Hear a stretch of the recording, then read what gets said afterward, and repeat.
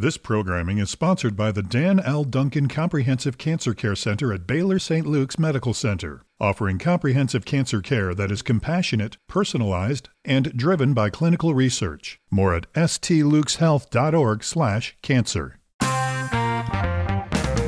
This is Houston Matters. I'm Craig Cohen. Good morning. Coming up, why the organizers of a summit in Houston this week call the I-10 corridor the premier observatory for the future. Also, the battle over who pays for drugs designed to prevent HIV, and a chat about comic strip art at Rice. We begin with the newest COVID subvariant, though, XBB.1.5. It's quickly becoming the dominant strain throughout the country. The CDC says it accounts for some 40% of COVID infections nationwide, and health experts say it appears more transmissible than previous strains. To walk through what we know about it, we're joined now by News 88.7's Matt Harrop. Good morning, Matt. Good morning, Craig. XBB.1.5. They are starting to sound like Star Wars droids. That is true. Well, Jared and I were having a conversation this morning. Why don't they just name them like hurricanes? Just give them names. This strain is not the dominant strain in Houston. Let's make that clear. I did check with the Houston Health Department yesterday, and that is accounting right now for 70% of the cases in the Northeast, according to the New York Times. That's in the Northeast. So typically what happens is we follow what happens in the Northeast. That has been the history of the pandemic. But this variant, it's health experts say, as you said, it's more transmissible. It's quickly become the dominant variant across some parts of the country. Case counts with the new variant have risen around the country drastically, according to the New York Times. The new variant accounted for barely 2% of U.S. cases at the start of December.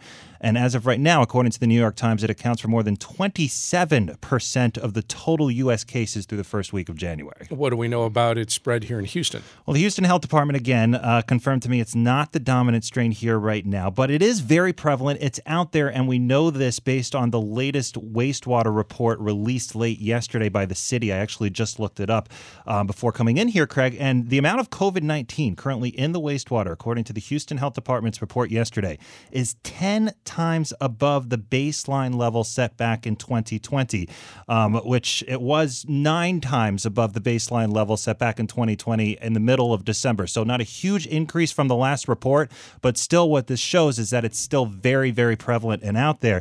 And let me just briefly touch on what this means when we talk about baseline levels. We're talking about the peak numbers when this was still a novel virus. There were no vaccines or no treatments out there back in 2020.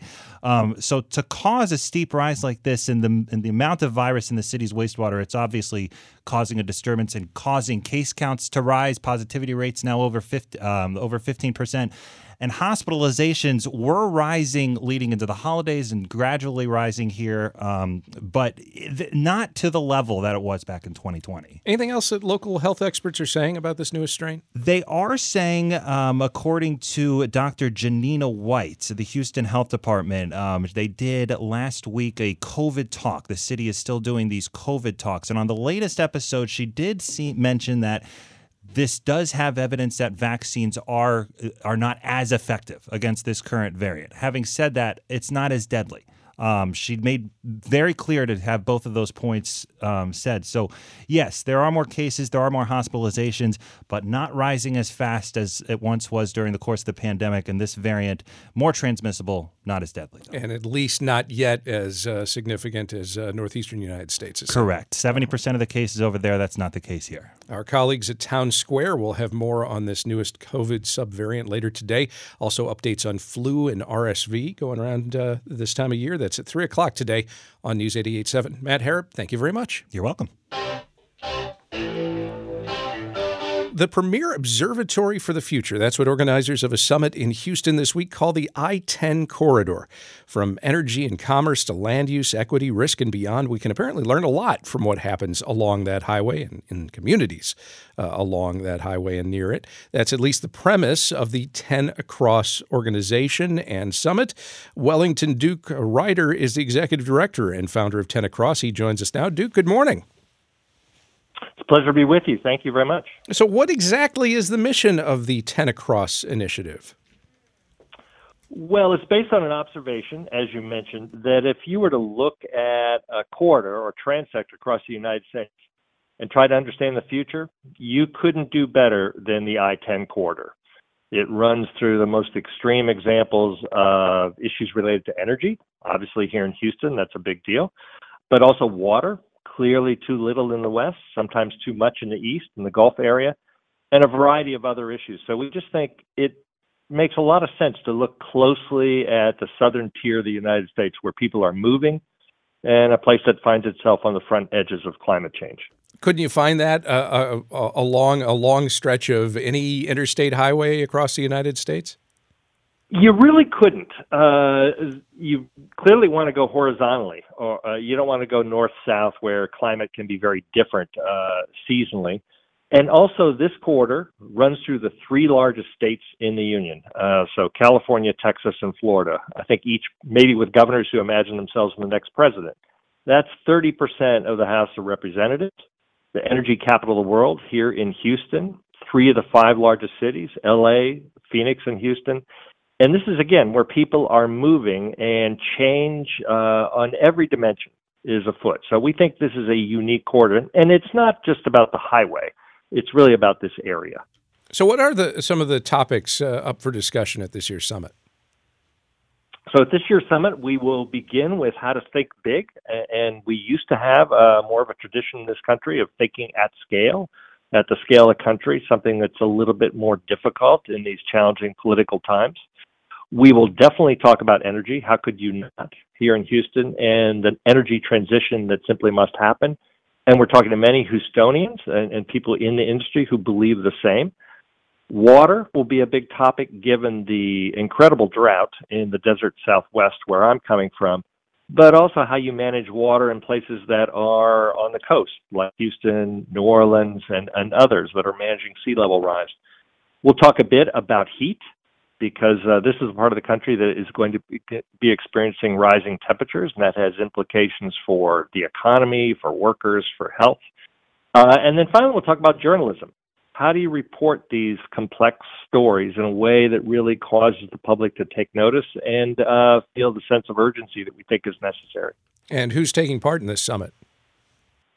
You will have topic experts in the areas that I just described. Mayor Turner will be one of our speakers on Thursday morning. The new president of Rice University, Reggie DeRoches, will be speaking with us tomorrow. Tonight, Bobby Tudor, well-known Houstonian related to the energy industry, and in between a variety of authors, as I mentioned, topic experts and journalists who've been looking at all of these issues. You, of course, alluded to energy a couple of times, and that's a big part, I'm sure, to the answer to my next question. But why is Houston, in your mind, an ideal location for a meeting like this?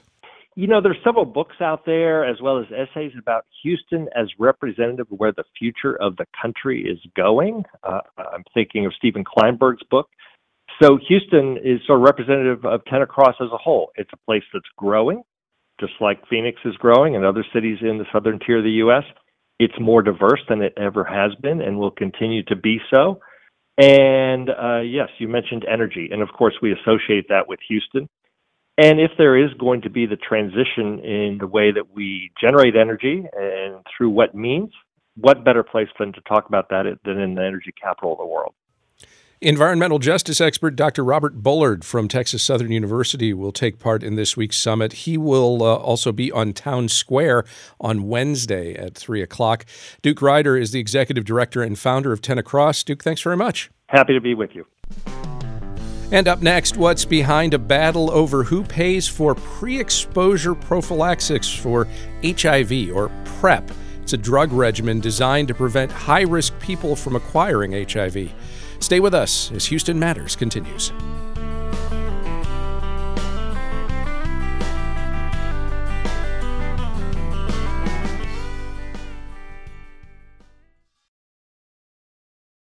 This is Houston Matters. I'm Craig Cohen.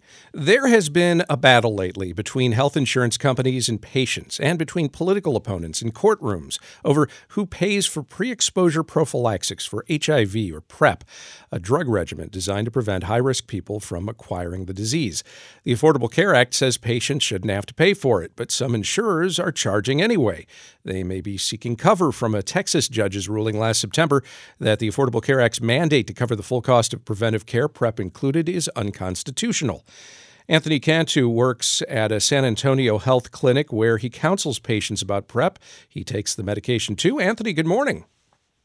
Good morning, Craig. When did you first begin using PrEP? So I began using PrEP in July of 2021. And were you under the impression at the time that your insurer, which I understand is Blue Cross Blue Shield of Texas, would cover it? Correct. I was under the impression that there was the Affordable Care Act provision that meant that any lab work or any of the care associated with accessing PrEP was completely covered at no cost to me. And when did you find out, at least according to Blue Cross Blue Shield of Texas, that wasn't the case? It was around December, maybe, that I received two bills that were almost $500 collectively. And is that something you could afford to keep paying for if your insurer won't? Absolutely not. It was extremely stressful. I'm a college student. I've been paying out of pocket for tuition, and I've worked in nonprofit, so I don't make a ton of money. And it certainly would have been something that, like, initially, my reaction was I can't continue with this, and I sent an email to my doctor with something to that effect. And did you hear any response from your doctor, or for that matter, from your insurer? Well, I called the insurer. The doctor did reinforce that it should be completely covered by my insurance company. And so when I called Blue Cross Blue Shield of Texas, I spoke with one representative who told me I would have to go into the patient portal, and I myself would have to provide some sort of appeal for these charges. And so really what happened was that it set me on this 7-page long Google quest to find how I could cite this ACA legislation so that I wouldn't be charged. And ultimately, as I mentioned, I was on page 7, and I was frustrated. And that's when I found this contact information for the HIV Hepatitis Policy Institute, and I found an email, and it was just like a Hail Mary. I just, sent this email to them explaining what was going on. And what was was there any resolution at that point? So at that point, I was pleasantly surprised. I was contacted by Amy, who is an attorney who I believe works with the Policy Institute. And so she explained to me what was going on, and that we would be filing a formal complaint with the Texas Department of Insurance, which we successfully submitted in the end of January of 2022. And has there been any resolution since? So in February of 2022, we received a resolution letter that the charges had been reversed, and Amy and I were really pushing to have this change on a macro level to where nobody in Texas who has Blue Cross Blue Shield of Texas would experience this with any of their plans while accessing or attempting to access PrEP. And so we received a resolution letter from the Texas Department of Insurance and from Blue Cross Blue Shield that there had been these policy implementations that would make PrEP completely at no cost to the consumers who had the plan that I have, and that my charges had been reversed. Go ahead. Throughout the course of that time, I still continued to receive collection attempts. I mentioned you work at a health clinic in San Antonio. Are you hearing from any of the patients there, anybody that visits that clinic, that they're facing similar situations? Well, I had heard from a couple of patients that had transferred to us, but I think the clinic I work at is a little bit different because we don't bill for our lab work. All of our medical services are completely free, so we hadn't encountered it. Anthony Cantu, thank you very much. Appreciate the time. Thank you. And joining us now is Carl Schmidt, Executive Director of the HIV and Hepatitis Policy Institute. Carl, good morning. Good morning. How are you? I'm all right, thanks. Why are insurers like Blue Cross not covering costs related to PrEP prescriptions, or at least making it difficult to get reimbursed for them? Yeah, so I think it's first of all we have to acknowledge the remarkable drugs that are out there. We can end HIV, and we've always had drugs that we could treat people, but now we can actually have drugs that prevent HIV. And thanks to the Affordable Care Act, they should be covered without any cost to patients. And this has been in effect for a couple of years now. So the insurers have had time to get their act together and make sure that these billing problems don't occur. But we're not only hearing from people from Texas, but around the country as well, that they're still encountering problems. It's really, we have to get rid of barriers, because if people want to be on PrEP, there's a reason. And we need to make sure that it's as easy as possible. So, it takes courageous people like Anthony to come forward, and thank God he found us, and hopefully his case has been resolved. But the insurers need to get their act together. They need to make sure their billing codes are proper. The providers need help with that as well. There seems to be a lack of communication between providers and the insurers. And it just can't be this difficult for people. And, especially, we're seeing more and more cases amongst Latinos, amongst African Americans, lower income people, and they're not accessing PrEP. And we need to make it easier for them. I know you brought up the Braywood case earlier that's happening in Texas. Yeah, and let me give a little bit. With this. Well, hold on a second, because I wonder if it does. In September, a Texas judge found that the Affordable Care Act's mandate to cover the full cost of preventive care may be unconstitutional. That could include PrEP, could it not? Yeah, I mean, that is the basis for this case. It is a very specific, a very remote case at the moment.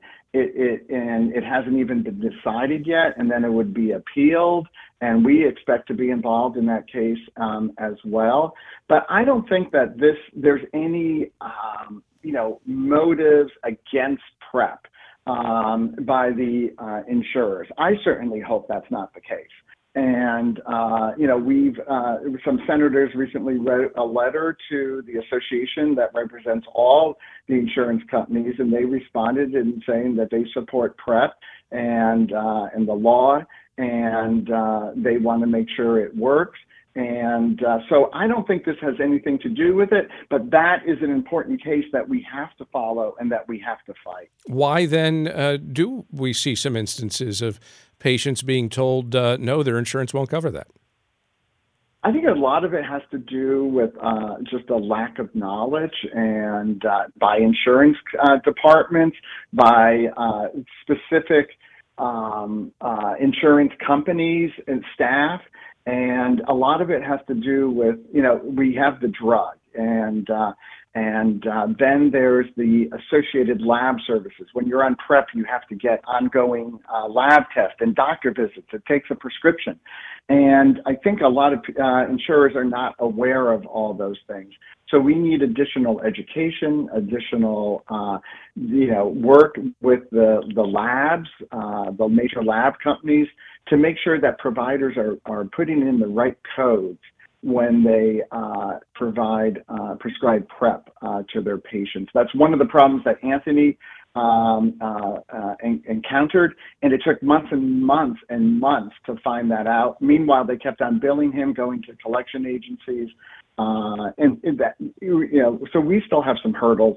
I don't think I certainly hope that there is not a negative, connection to the need for PrEP, which, is needed by many, many people. We estimate around over 1 million people in the United States should be accessing PrEP. Carl Schmidt is Executive Director of the HIV and Hepatitis Policy Institute. Carl, thank you very much. Thank you. And just ahead, conversations in a Houston area barbershop. Stick around as Houston Matters continues.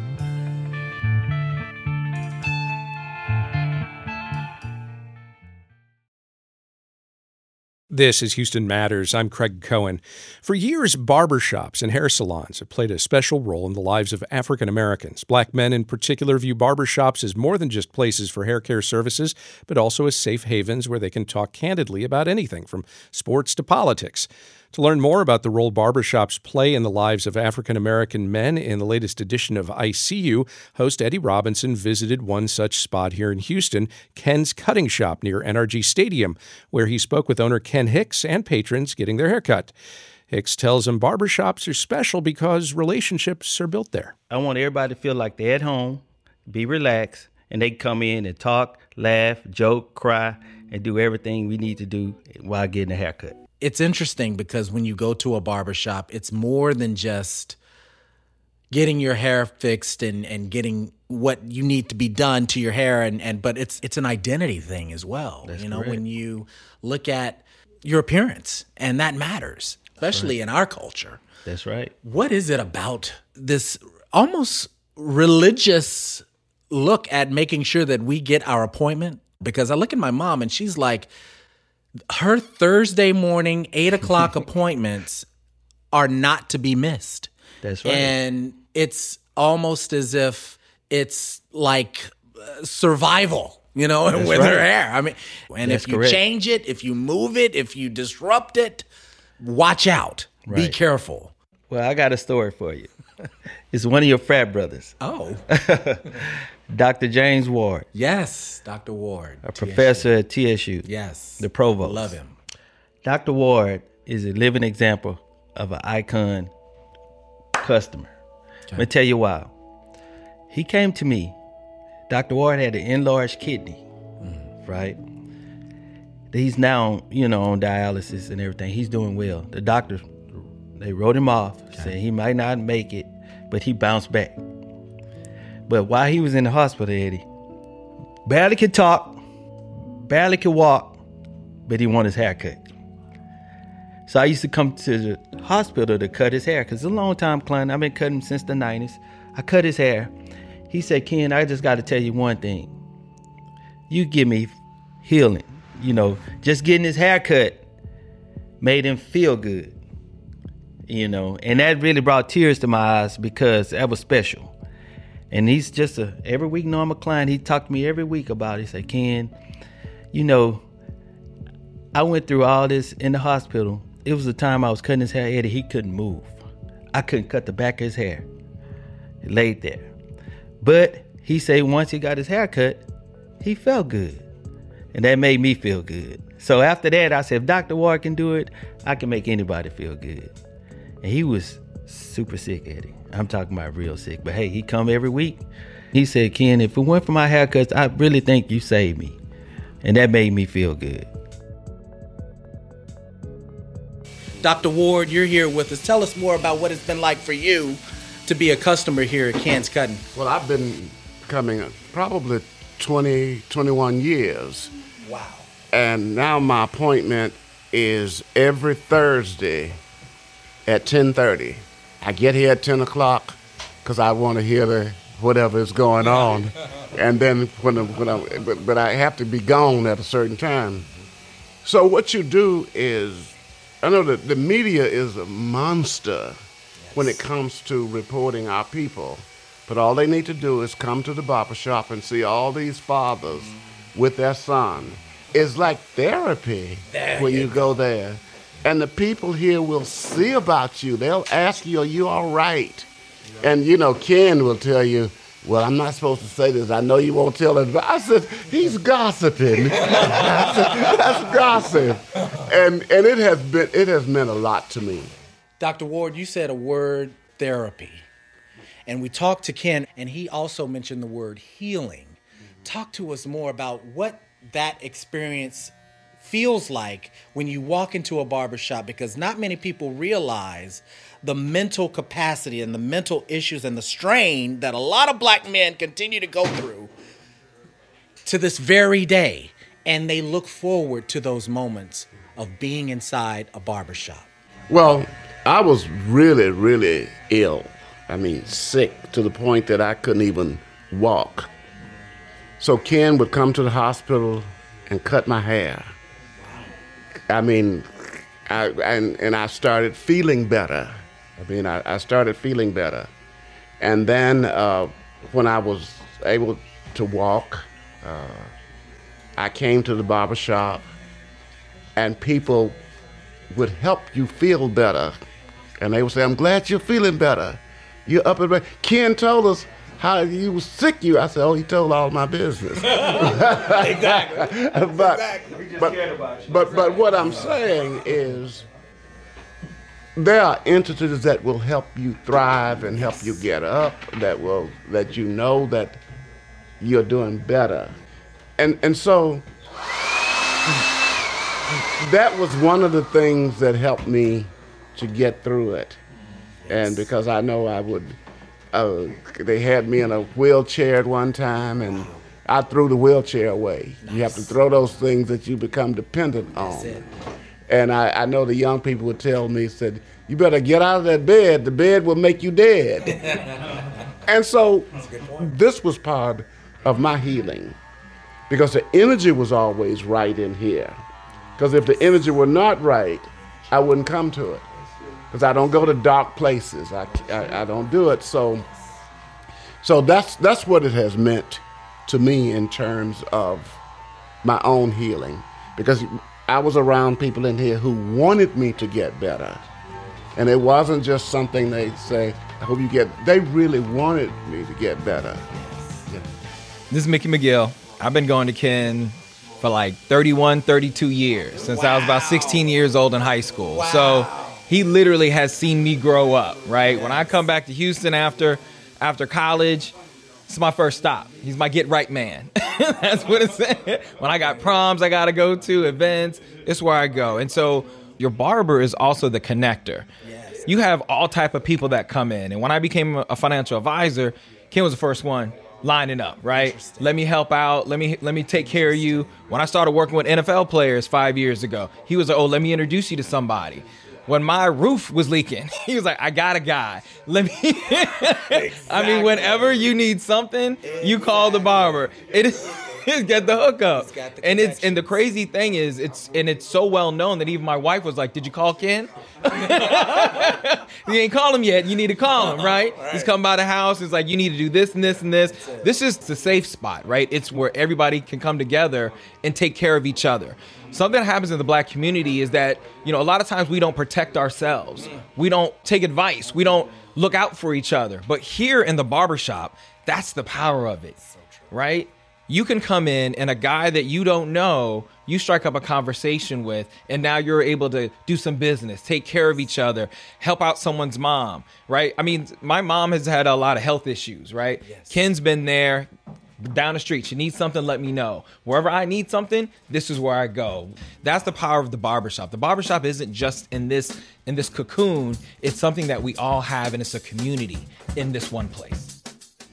My name is Kenneth Davidson. I've only had 2 barbers in my entire life, and one of them was my godfather back in Shreveport, and the other one's been Ken. He's been cutting my hair now for 28 years, and my story is a little bit different with Ken. When he started cutting my hair, we got close. I was in his wedding. We've done some things together that we would keep to ourselves. And now he's like my son's best friend. He talked to him, and my son has had conversations, and I'm not even aware that they've had conversations. And I played professional football for 9 years, and once my career ended, it was like these guys, Derek and Ken, don't know that they were like therapy for me. Because once that career ended, it's like, okay, what now? They would tell you, I was treating it like a job. I would show up when they showed up and would sit around all day just to talk until I could kind of find my way in what I was going to do next. He's like an extension of my family. He is family to me. He really is. My son calls him Uncle Ken. They both like foods. My son follows him on Instagram. I mean, if I need anything done around the house, call Ken because he knows somebody. When I come to the barbershop, it's like an outlet for me. My wife, what you doing so long? But now she understands that my son is old enough. He comes with me. You know, even when she comes in here to bring him, if I'm out of town or unavailable, whatever, she's close to Ken. For me, it's like a family environment. It really, really, really, really is. You know, and I come in now on Saturdays, and you know, when I sit down, it's already understood. Derek gonna give me a minute, but he want the dose of what's gonna happen with the Texans, what's going on, such. And, you know, I kind of tell him the ins and outs about the football that he was unaware of, and he was like, man, I guess I'm like a modern day bookie or whatever, just getting the inside information. And you meet some of everybody, and all different people, all ways of lives.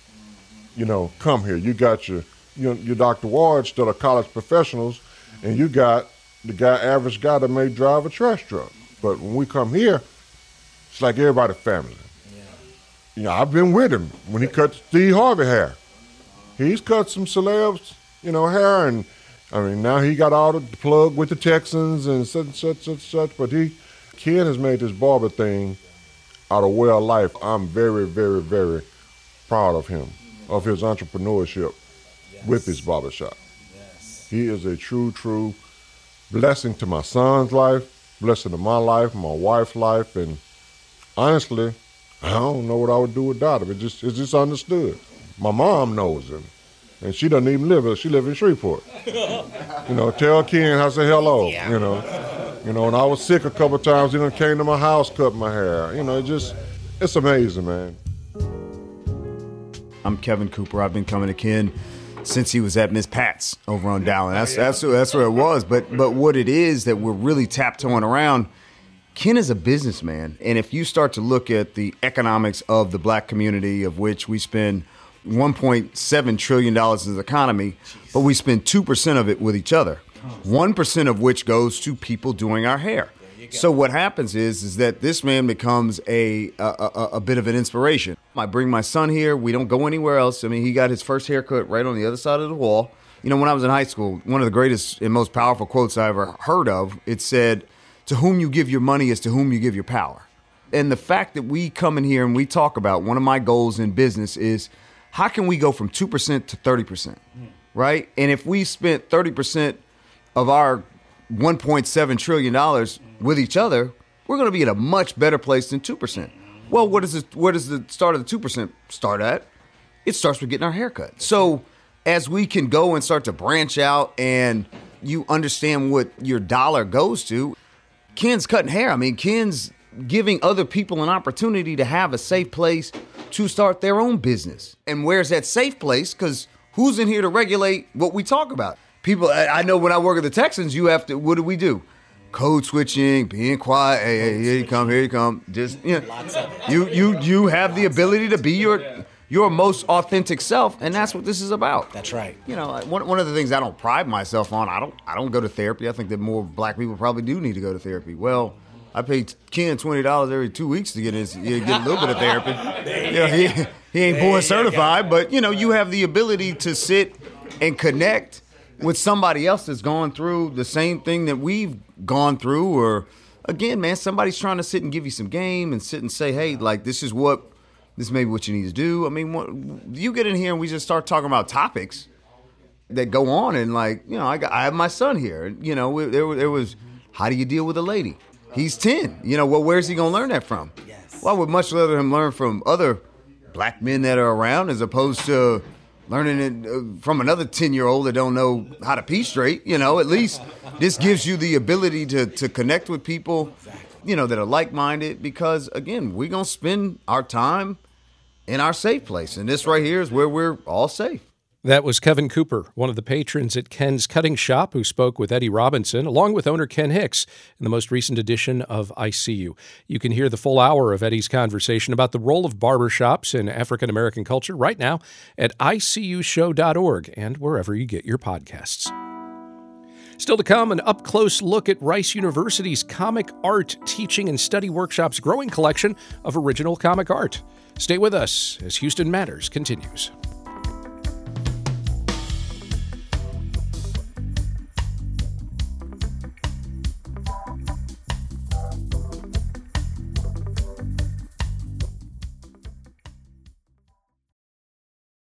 The Comic Art Teaching and Study Workshop, also known as CATS, is an archive for original comic art and books based in the Department of Visual and Dramatic Arts at Rice University.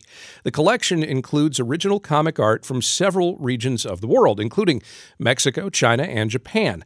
The program was recently donated original drawings of iconic American newspaper comics like Family Circus, Blondie, and Mickey Mouse and His Friends.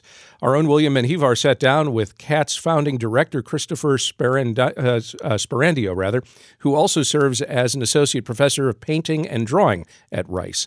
They discussed the value that Sperandio sees in preserving these original works of comic art. Originally, it started, I just wanted to acquire some original comic artwork for my students to look at. I think that in learning about drawing, looking at original drawings is ideal. It's the best way to learn about drawing. And so I began collecting original comic art right at the bottom of the market, like really stuff collectors weren't very interested in, but made great teaching tools.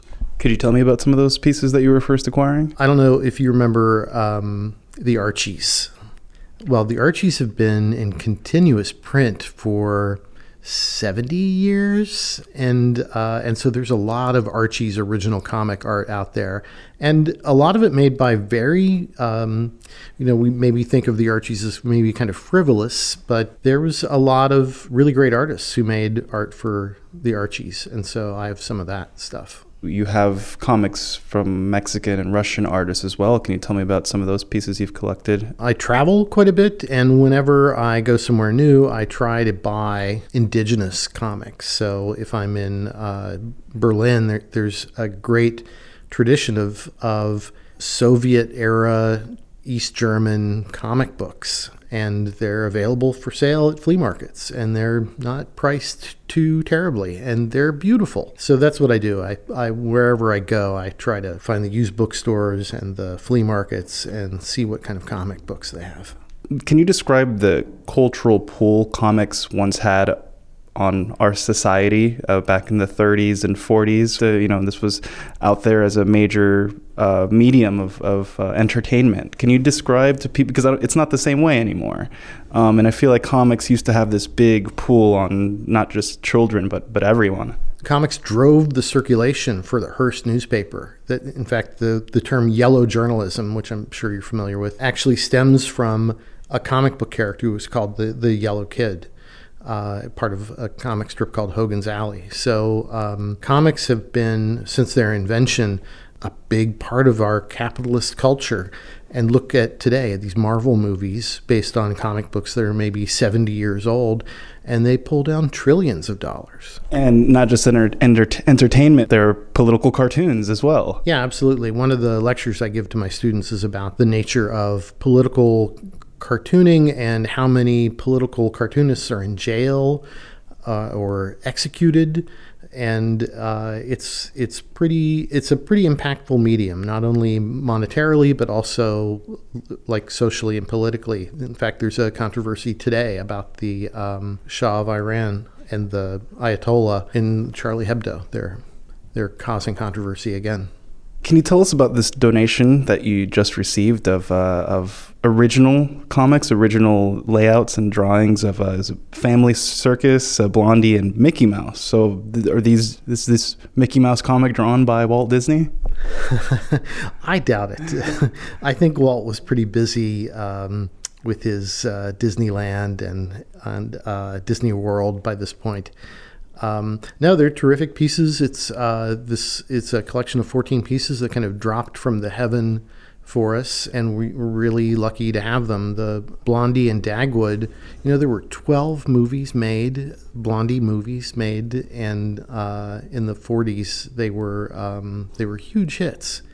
So it's this popular culture that endlessly recycles but is endlessly pertinent. Why do you feel it's important to preserve these older comics?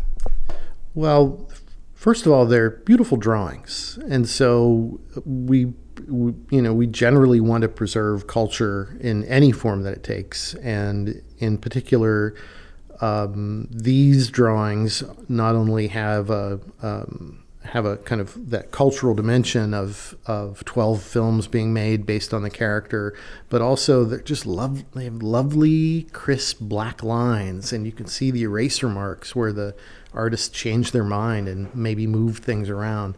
They're really remarkable things to look at. And are you digitizing these comics? Is there a way the public can see them maybe online? Yeah, so the collection is based here at the Woodson Research Library, which is part of the Fondren Library at Rice. And I actually have 3 students who are Fondren Fellows who are actually being paid to do research. And one of the things that they're doing is they are scanning all of this original art with the goal that at some point the collection can be online and people can look at these things from the comfort of their own iPhone. Oh, what are your favorite pieces in the collection? The Chick Young Blondie drawings are beautiful, but we've also got these. One of the things that I've been buying a lot of finding is Mexican comic art from the 1960s and 1970s, and Mexico had an enormous comic scene in the 1960s and 70s, which has all but disappeared now. And this Mexican comic art is just gorgeous. Should we go give it a look? Absolutely. Let's look at it. Okay, so we're at a table with quite a few large comics. They're very large format. Could you tell us about this first one, this Family Circus comic we're looking at here? Yeah, so Bill Keane is the artist for Family Circus, and this piece looks like it's a Sunday comic. So the Sunday comics were much larger than the daily comics. If you're familiar with Family Circus, usually the daily comics were just a circle with kind of a one-liner. But this is one of the bigger Sunday pieces. Of course, it's just in black and white. The color would have been added later by a different organization altogether, by the printer or by the syndicate that shopped these out. These are ink? They're ink on paper. And Bill Keane, I don't see any mistakes in these drawings.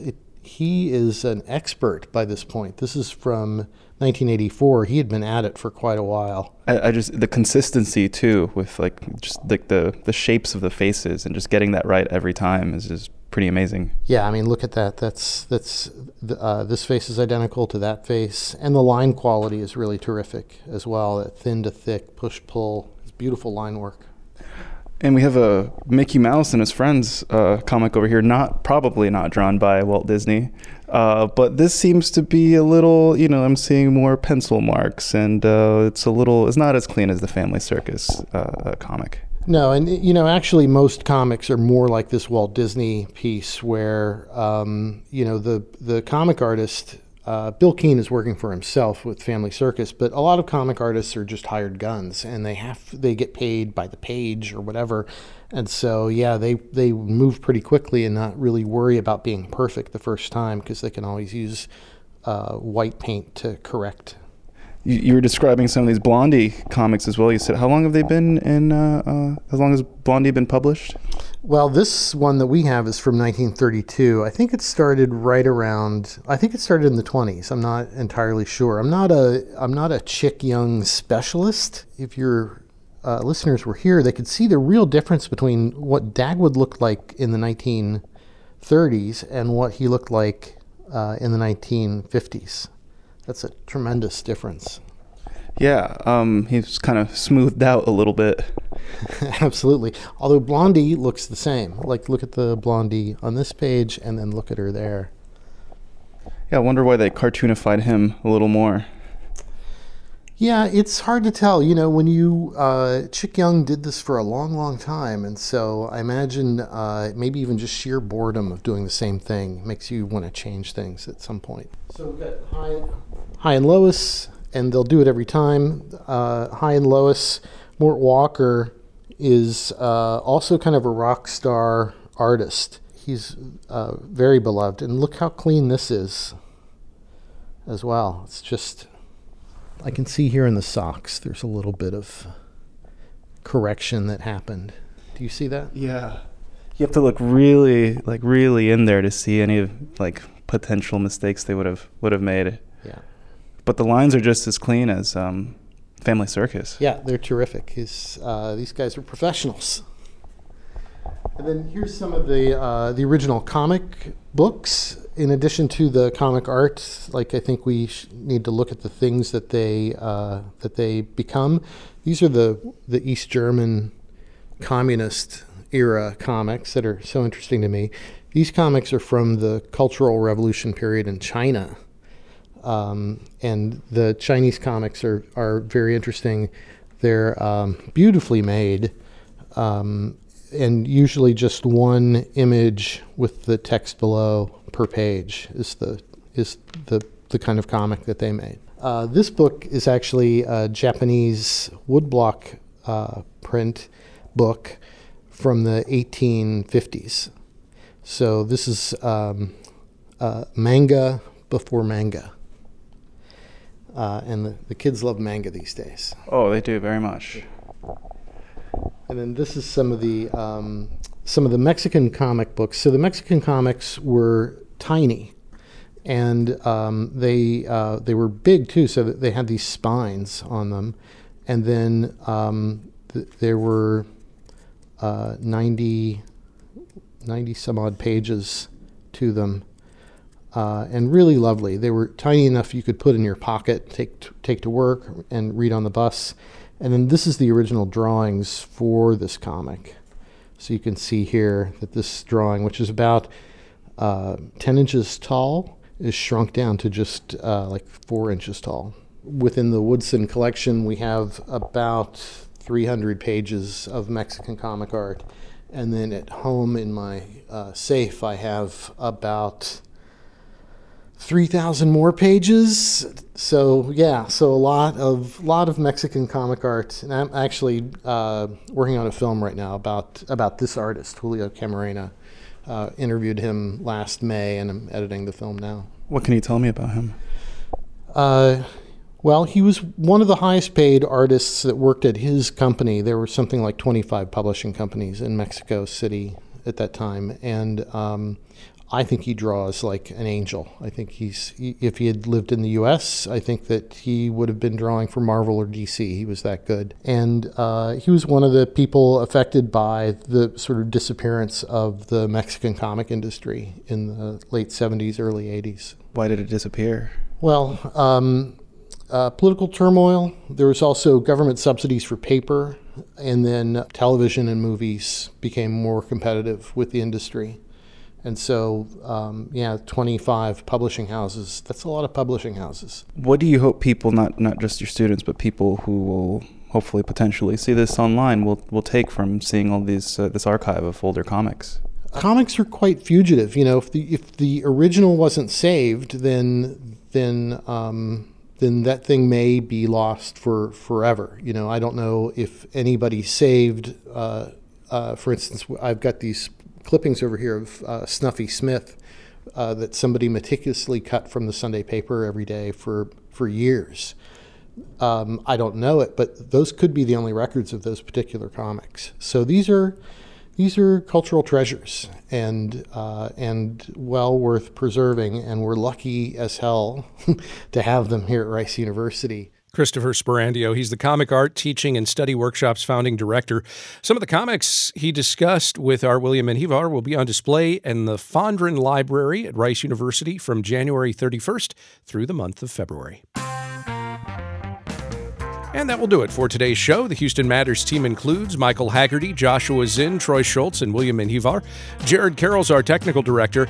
On tomorrow's show, TxDOT's Danny Perez joins us to discuss some ongoing and planned area highway construction projects. Also, from the start of the Texas legislative session to President Biden's border visit to losing Republican candidates contesting Harris County election results, we discuss developments in politics in our regular Wednesday political roundup. I'm Craig Cohen. Join us tomorrow for those and other Houston Matters.